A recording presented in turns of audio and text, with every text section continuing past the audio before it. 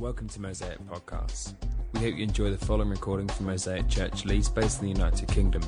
For more podcasts and information on Mosaic Church, please visit mosaic-church.org.uk. Thank you for listening.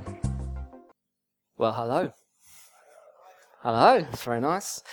Thank you for having me. I'm a very big fan of Matt Hatch, apart from him being an Arsenal fan, but we'll leave that aside. Please don't mention the result if you do know it, because that will spoil match of the day later. It's good to be here. I haven't met anybody from Mosaic Church that I have disliked thus far. That's something, isn't it? Everybody that I meet here is godly and lovely and welcoming and friendly, and it's good. So well done, Matt. It's really good. So if you think you might be the exception to that, well, you can come and spoil my illusion later on if you like. But maybe you better go and check it through Matt first before you do that. So it's my pleasure tonight to speak to you. We're going to be looking at this deal-breaking question, as Matt put it. Is God a moral monster? Now, let me just caveat this. There is no way in one evening together that we can cover absolutely everything pertaining to this particular question. I am not a philosopher. I'm no Tim Keller. I'm not particularly smart. I have tried and failed epically to do smart apologetic style preaching before. I leave that to the experts. I'm a pastor and a teacher and a theologian. And so what I want to try and do this evening is pitch an answer of sorts to this question in a kind of biblical theological way. I probably won't be able to answer every question that you have. And if you wouldn't call yourself a Christian this evening, you've maybe been brought kicking and screaming by a friend. I can't answer everything for you. If you are genuinely struggling and grappling with this question, and it's a potential deal breaker for you, that if you could just maybe get across this line, then you would be able to embrace Christianity and all that goes with it, I think I can probably help you. If you just came spoiling for a fight with a Christian, I might not be able to help you. But you could be the judge of that, all right? So what I'm going to try and do is answer this question from a broad perspective and then make some personal application perhaps towards the end, if that is okay. Everyone clear? Rules of engagement set? Excellent. Okay, all should press start. I know I have a certain amount of time. So, I don't know how many sermons that you have heard on a Sunday in a church that begin with a quote from Richard Dawkins, but this may be the first. So here we go. Richard Dawkins, in his best-selling book, The God Delusion, describes the God he does not believe in like this: a petty, unjust, unforgiving control freak, a vindictive, bloodthirsty ethnic cleanser, a misogynistic, homophobic, racist, infanticidal, genocidal, filicidal, pestilential, megalomaniacal, sadomasochistic, capriciously malevolent bully.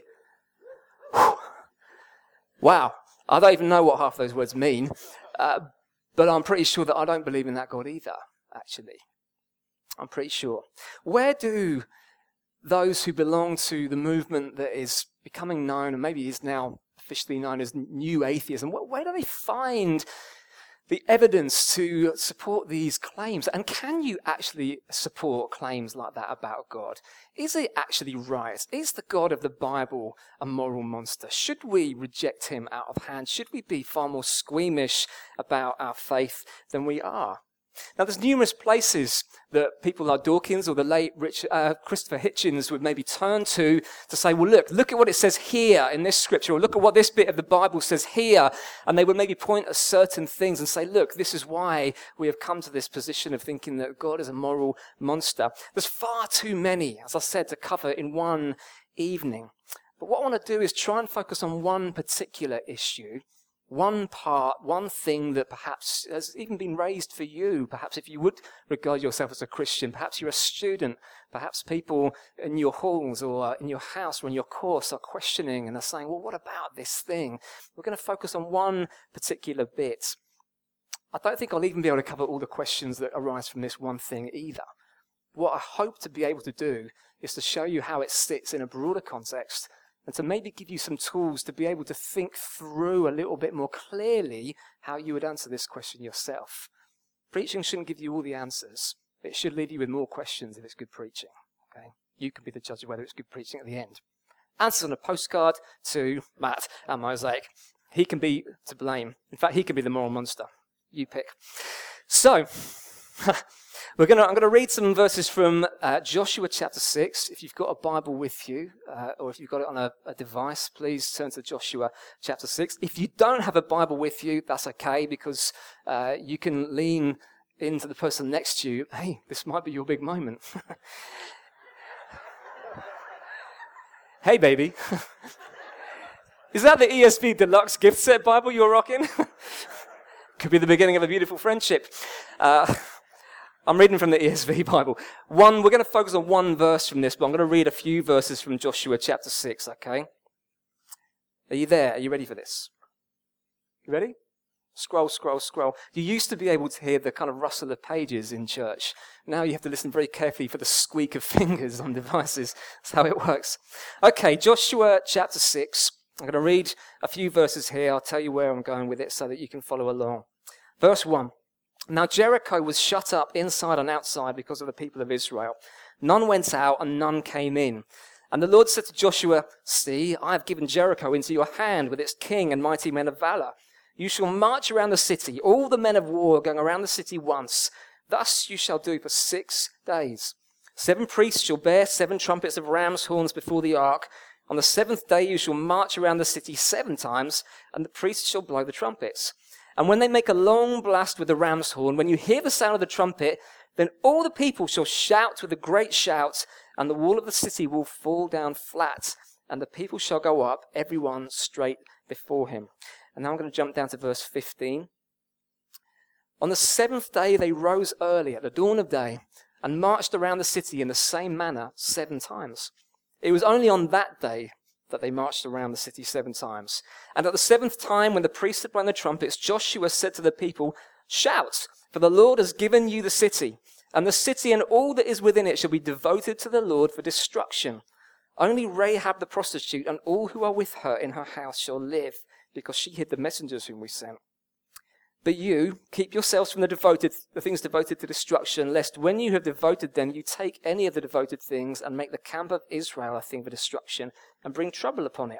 But all silver and gold and every vessel of bronze and iron are holy to the Lord. They shall go into the treasury of the Lord."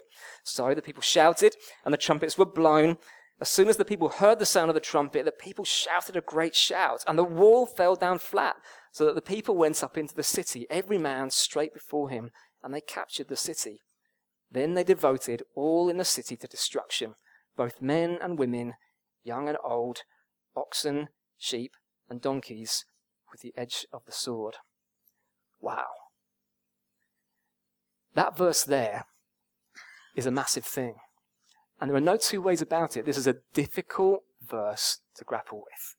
A verse that seems to suggest that at God's command, an army of Israelites went into a city and slaughtered every living thing in it, indiscriminately, apart from Rahab, who won't feature, actually, in the sermon this evening. It's beyond the remit of the sermon tonight to look at the reasons why it's probably inaccurate to call this section of the Bible the conquest of Canaan.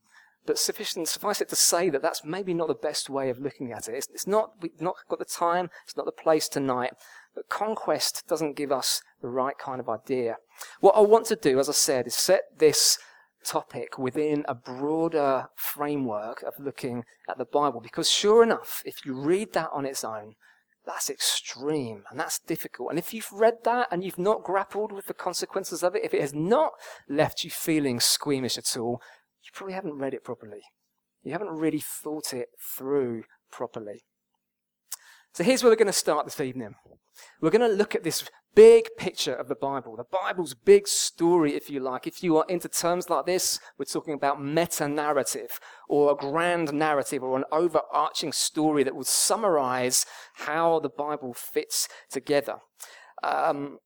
This is my own personal take on how this works. It's come from lots of study, reading, grappling with the text, grappling with theological meaty times. And so I'm hoping to be able to present this to you in a way that is coherent and intelligible this evening, that will help you to understand perhaps how we can get to grips with the scriptures a little bit. We could focus in minute detail on the text, but I think it's more helpful for us to go wide angle lens at this point.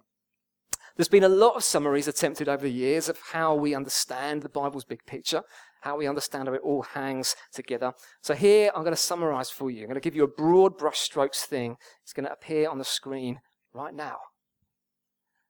Beautiful. The story of the Bible is the story of the one God, the Creator, and his unwavering determination to both rule creation and judge evil by the means of his unique image bearers, humans, despite their sometimes very obvious flaws. Let me say it again. The story of the Bible is the story of the one God, the Creator, and his unwavering determination to both rule creation and judge evil by the means of his unique image bearers, humans, despite their sometimes very obvious flaws. You've got to see this stuff, conquest of Canaan, or whatever we want to call it, within this big picture. Let's imagine for a moment that this biblical narrative, this meta-narrative, this grand story, this overarching story of the Bible, let's imagine that it was produced as a mini-series for TV, with multiple seasons and multiple episodes within each season. I mean, think something like Homeland or Lost, for example. Actually, thinking about it, Lost isn't probably the best example because no one knows what's happening in Lost ever, do they? It's just, where are we? What's happening? But let's imagine, for argument's sake, that we see the scriptures as being a mini-series in different seasons. And then let's imagine, again, for argument's sake, that we could clearly define each season like this: creation, fall, Israel, and Jesus. Let's just imagine tonight, for argument's sake, that you could clearly define which season there was in those ways. 4 seasons. Now, the texts that speak of this conquest of Canaan, like we've looked at tonight in Joshua 6, are situated right slap bang in the middle of season 3. That's where they come. They're in the middle of season 3. And season 3 stretches all the way from Genesis chapter 12 right the way to the very end of 2 Kings in the Bible, or 2 Chronicles if you want to put it that way. But in the Hebrew Bible, it's to the end of 2 Kings. It's a massive, huge, I mean, imagine the dismay of getting the box set of this mini-series and finding about 50,000 episodes in one season with about 25 discs or something. It's a huge, long, stretched out season. The dominant theme of season 3 in the Bible story, within this larger picture that we've been looking at, is God's calling and establishing a particular people, Israel, the people of Israel. And God calls them and establishes them to be his means of blessing, ruling, and judging, beginning with a pagan guy called Abraham in Genesis chapter 12. Now, I don't know whether you've really grappled with the radical nature of this before. God's intention to bless the world, to deal with the problem of evil, and to restore his good creation begins with a pagan Iraqi guy. Now, if you are an American brother or sister here today, and you're hearing, just think of the shock. Wow! In fact, this morning in the South congregation, there's an American friend of mine, and I was saying, well, gosh, think about this, Here you've got this pagan Iraqi guy who's the means of God's blessing the nations. This is remarkable. It's an incredible thing. God starts from remarkably small, unlikely beginnings sometimes. Anyway, that's another sermon. We're going to look at Genesis 12, verses 1 to 3. They should appear on the screen. Here we are. The Lord said to Abraham, "Go from your country and your kindred and your father's house to the land that I will show you. And I will make of you a great nation, and I will bless you and make your name great, so that you will be a blessing. I will bless those who bless you, and him who dishonors you I will curse. And in you all the families of the earth shall be blessed." And the word families there at the end can be translated clans. All the clans of the earth. Not just nations in terms of borders that we set out in our modern understanding of nations, but the clans, people groups. God's intention is to bless, to rule, to restore, to judge in the sense of putting to rights. We're very squeamish about the term judgment in our culture, aren't we? Because we hear it through the idea of judgmentalism, and we go, oh no, that's awful, we should be tolerant, we should be inclusive, we shouldn't be exclusive at all. But the Bible's idea of judgment actually has to do with more than just saying that's wrong. It has to do with God saying that's wrong, and I'm going to put it to rights again. I'm going to do something to turn around this situation. And so when we read of Revelation, the last scene in the Bible's big story, we discover in a new heavens and earth there will be no more tears, and Jesus will wipe away every tear from their eye. It's not just bad stuff stops. It's that God turns it to good and restores and renews in the end. That's what judgment means from a biblical perspective. You have to understand that. It's really, really important. So God called this nation, this people Israel, into being, to be his means of both blessing, ruling, and judging. Now here's what John Goldingay, a prominent Old Testament scholar, says of this particular calling. Next slide. No other people has the place in Yahweh's, that's the God of the Bible, in the place in Yahweh's purpose that Israel had. So no other people, even the modern state of Israel, can justify its actions by saying that they imitate Israel's. That's a massively important statement. That is a huge statement. Because what happens often when the question is raised, is God a moral monster? Look at this here. Look how this becomes a justification for all kinds of evil in the world. We must understand that the conquest, or whatever we call it, of Canaan, the taking, the destroying of Jericho, was never intended by God to be the blueprint for genocide, to be the blueprint for the expansion of the British Empire, for taking countries not ours and breaking in and stealing and keeping. It's not a blueprint for anything like the war in Afghanistan or the war in Iraq. It wasn't a blueprint for crusades. God never intended that. This was a specific, concrete, historical thing that God did once. It wasn't even intended to be a blueprint for how other Israelites should live in the rest of their history. It's never intended like that. In fact, when you get beyond Joshua, even when you get beyond halfway through Joshua, all of the wars and fights in the Old Testament are defending themselves against invaders. Israel is not an aggressor in the vast majority of the Old Testament. Important point. Now, it's very difficult for us as late or postmodern thinkers, people, to understand and get perspective on this kind of stuff. It doesn't answer all the questions. It doesn't make it go away. But I think it's very important that we understand how this works in its broader context, all right? If we just label, as some people do, the conquest of Canaan as genocide or ethnic cleansing, or we make it the justification for more of the same or claim that that is the case, all we're doing is offering historically inaccurate spin. That's all that we're doing. And you have to be aware of that, because all objections to the Bible, to God, are actually objections that have an agenda or come from a place of assumptions and power, or something is going on. So you have to have your antennae up. What is going on here? What's the reason for this? That's another sermon again. You could have a whole series on this matter, really, couldn't you? I could do it, yeah. No. You can do it. It's been hard enough work as it is. Thank you. Can we defend the conquest then, or whatever we want to call it? Let's have a look. In defense of conquest. I know that's not the best title, actually, having said that it's probably not a conquest, actually. This is a really difficult question to grapple with. And let me level with you, it's not fun to speak on this.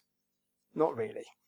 Because it involves really digging and looking at your own heart, at your own understandings. It's a vulnerable thing to do. But the question doesn't go away. And so we have to learn to face it. Contrary to many of the accusations that get pitched against the God of the Bible, that particularly get pitched against the Old Testament texts, you'd be surprised to learn that the Old Testament is a remarkably progressive thing. The Old Testament text is very, very progressive. It's deeply respectful of you as a reader. It assumes intelligence on your part. Isn't that nice of it? It assumes that you will read and think, that you will not rip one piece out of its broader theological constructs and context. It assumes and asks you to grapple with it on its own terms, to listen, to think, to consider. And what happens so often is that we read one bit and throw our toys out of the pram and decide that the whole thing is untrue. And it's foolishness. You're smarter than that. The Bible thinks so. I think so. If you engage more deeply with the text, along with other historical and archaeological studies, you'll find that it yields fascinating insights into ancient Near Eastern cultures, such as ancient Israel.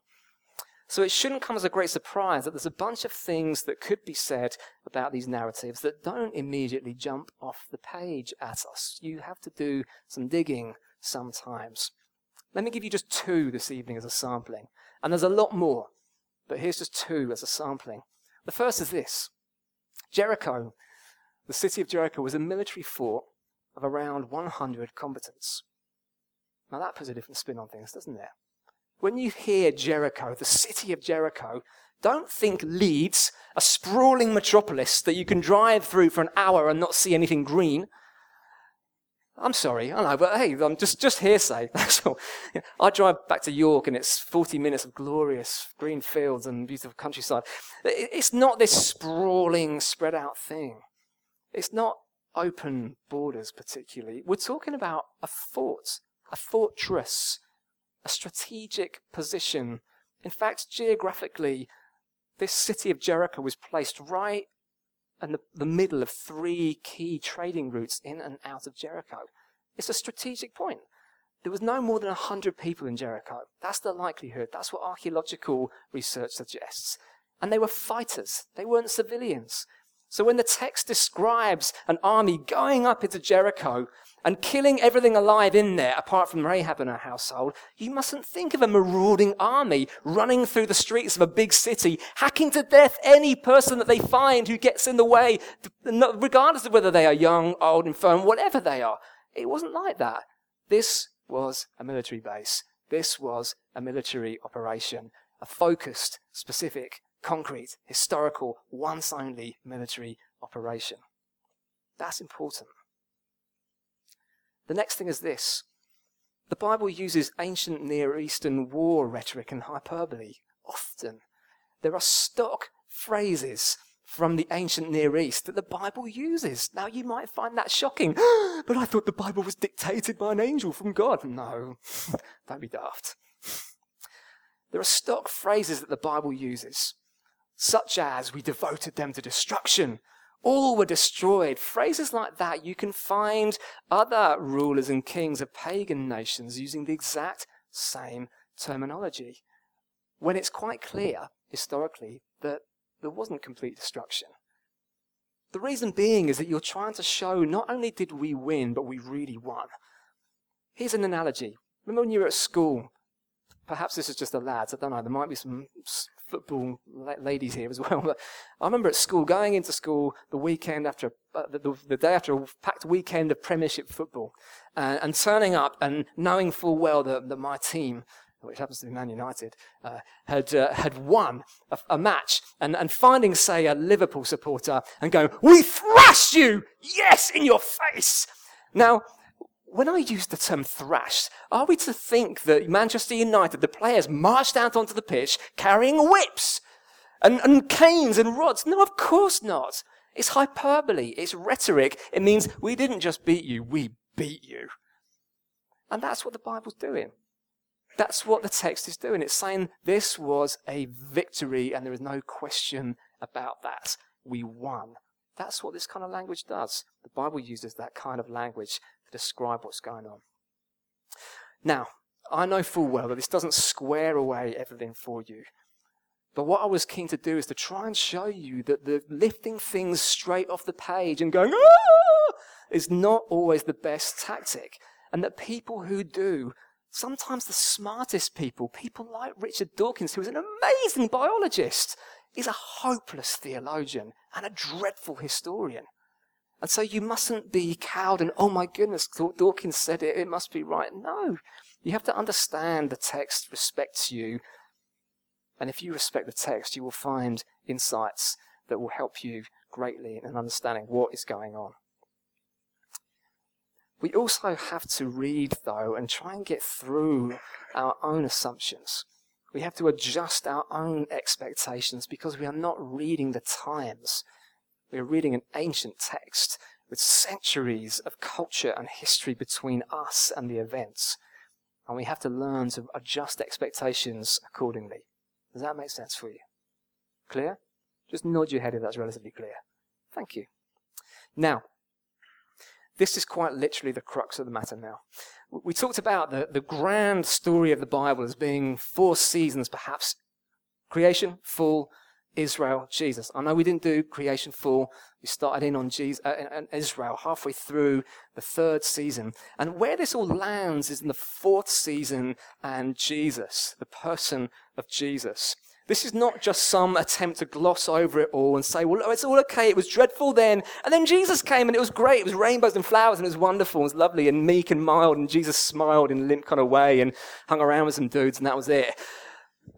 No, that's not what I'm trying to say. I'll give a nice sloppy smile and everything will be fine. No.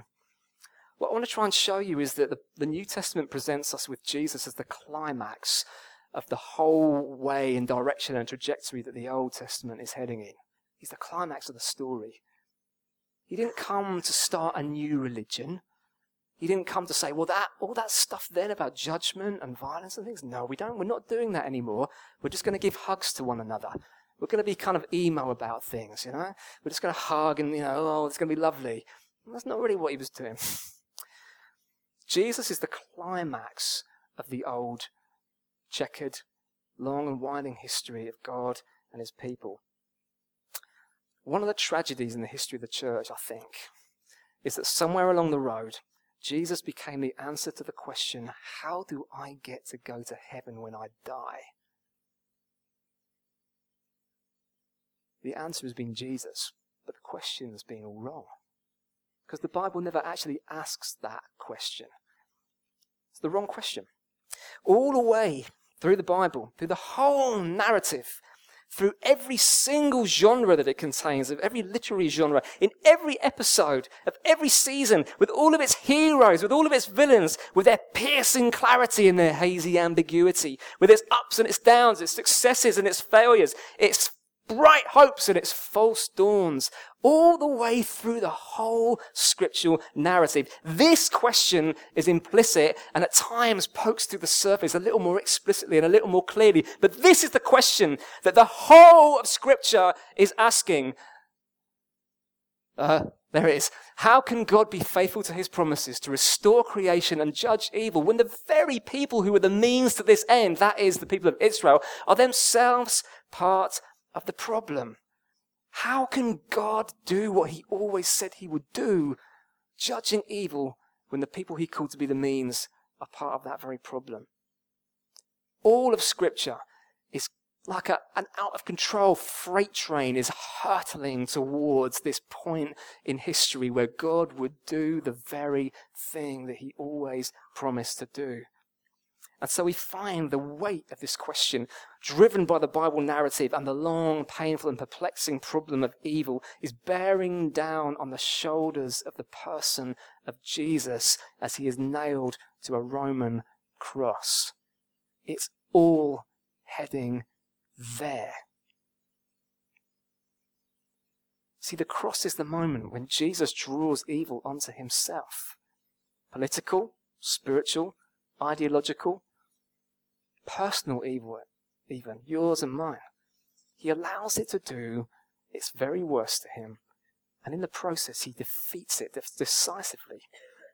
When Jesus cried out from the cross, "It is finished," we have to hear more than just a statement of personal forgiveness and a little bit of a fuzzy feeling, and I feel a little bit better about myself now, thank you.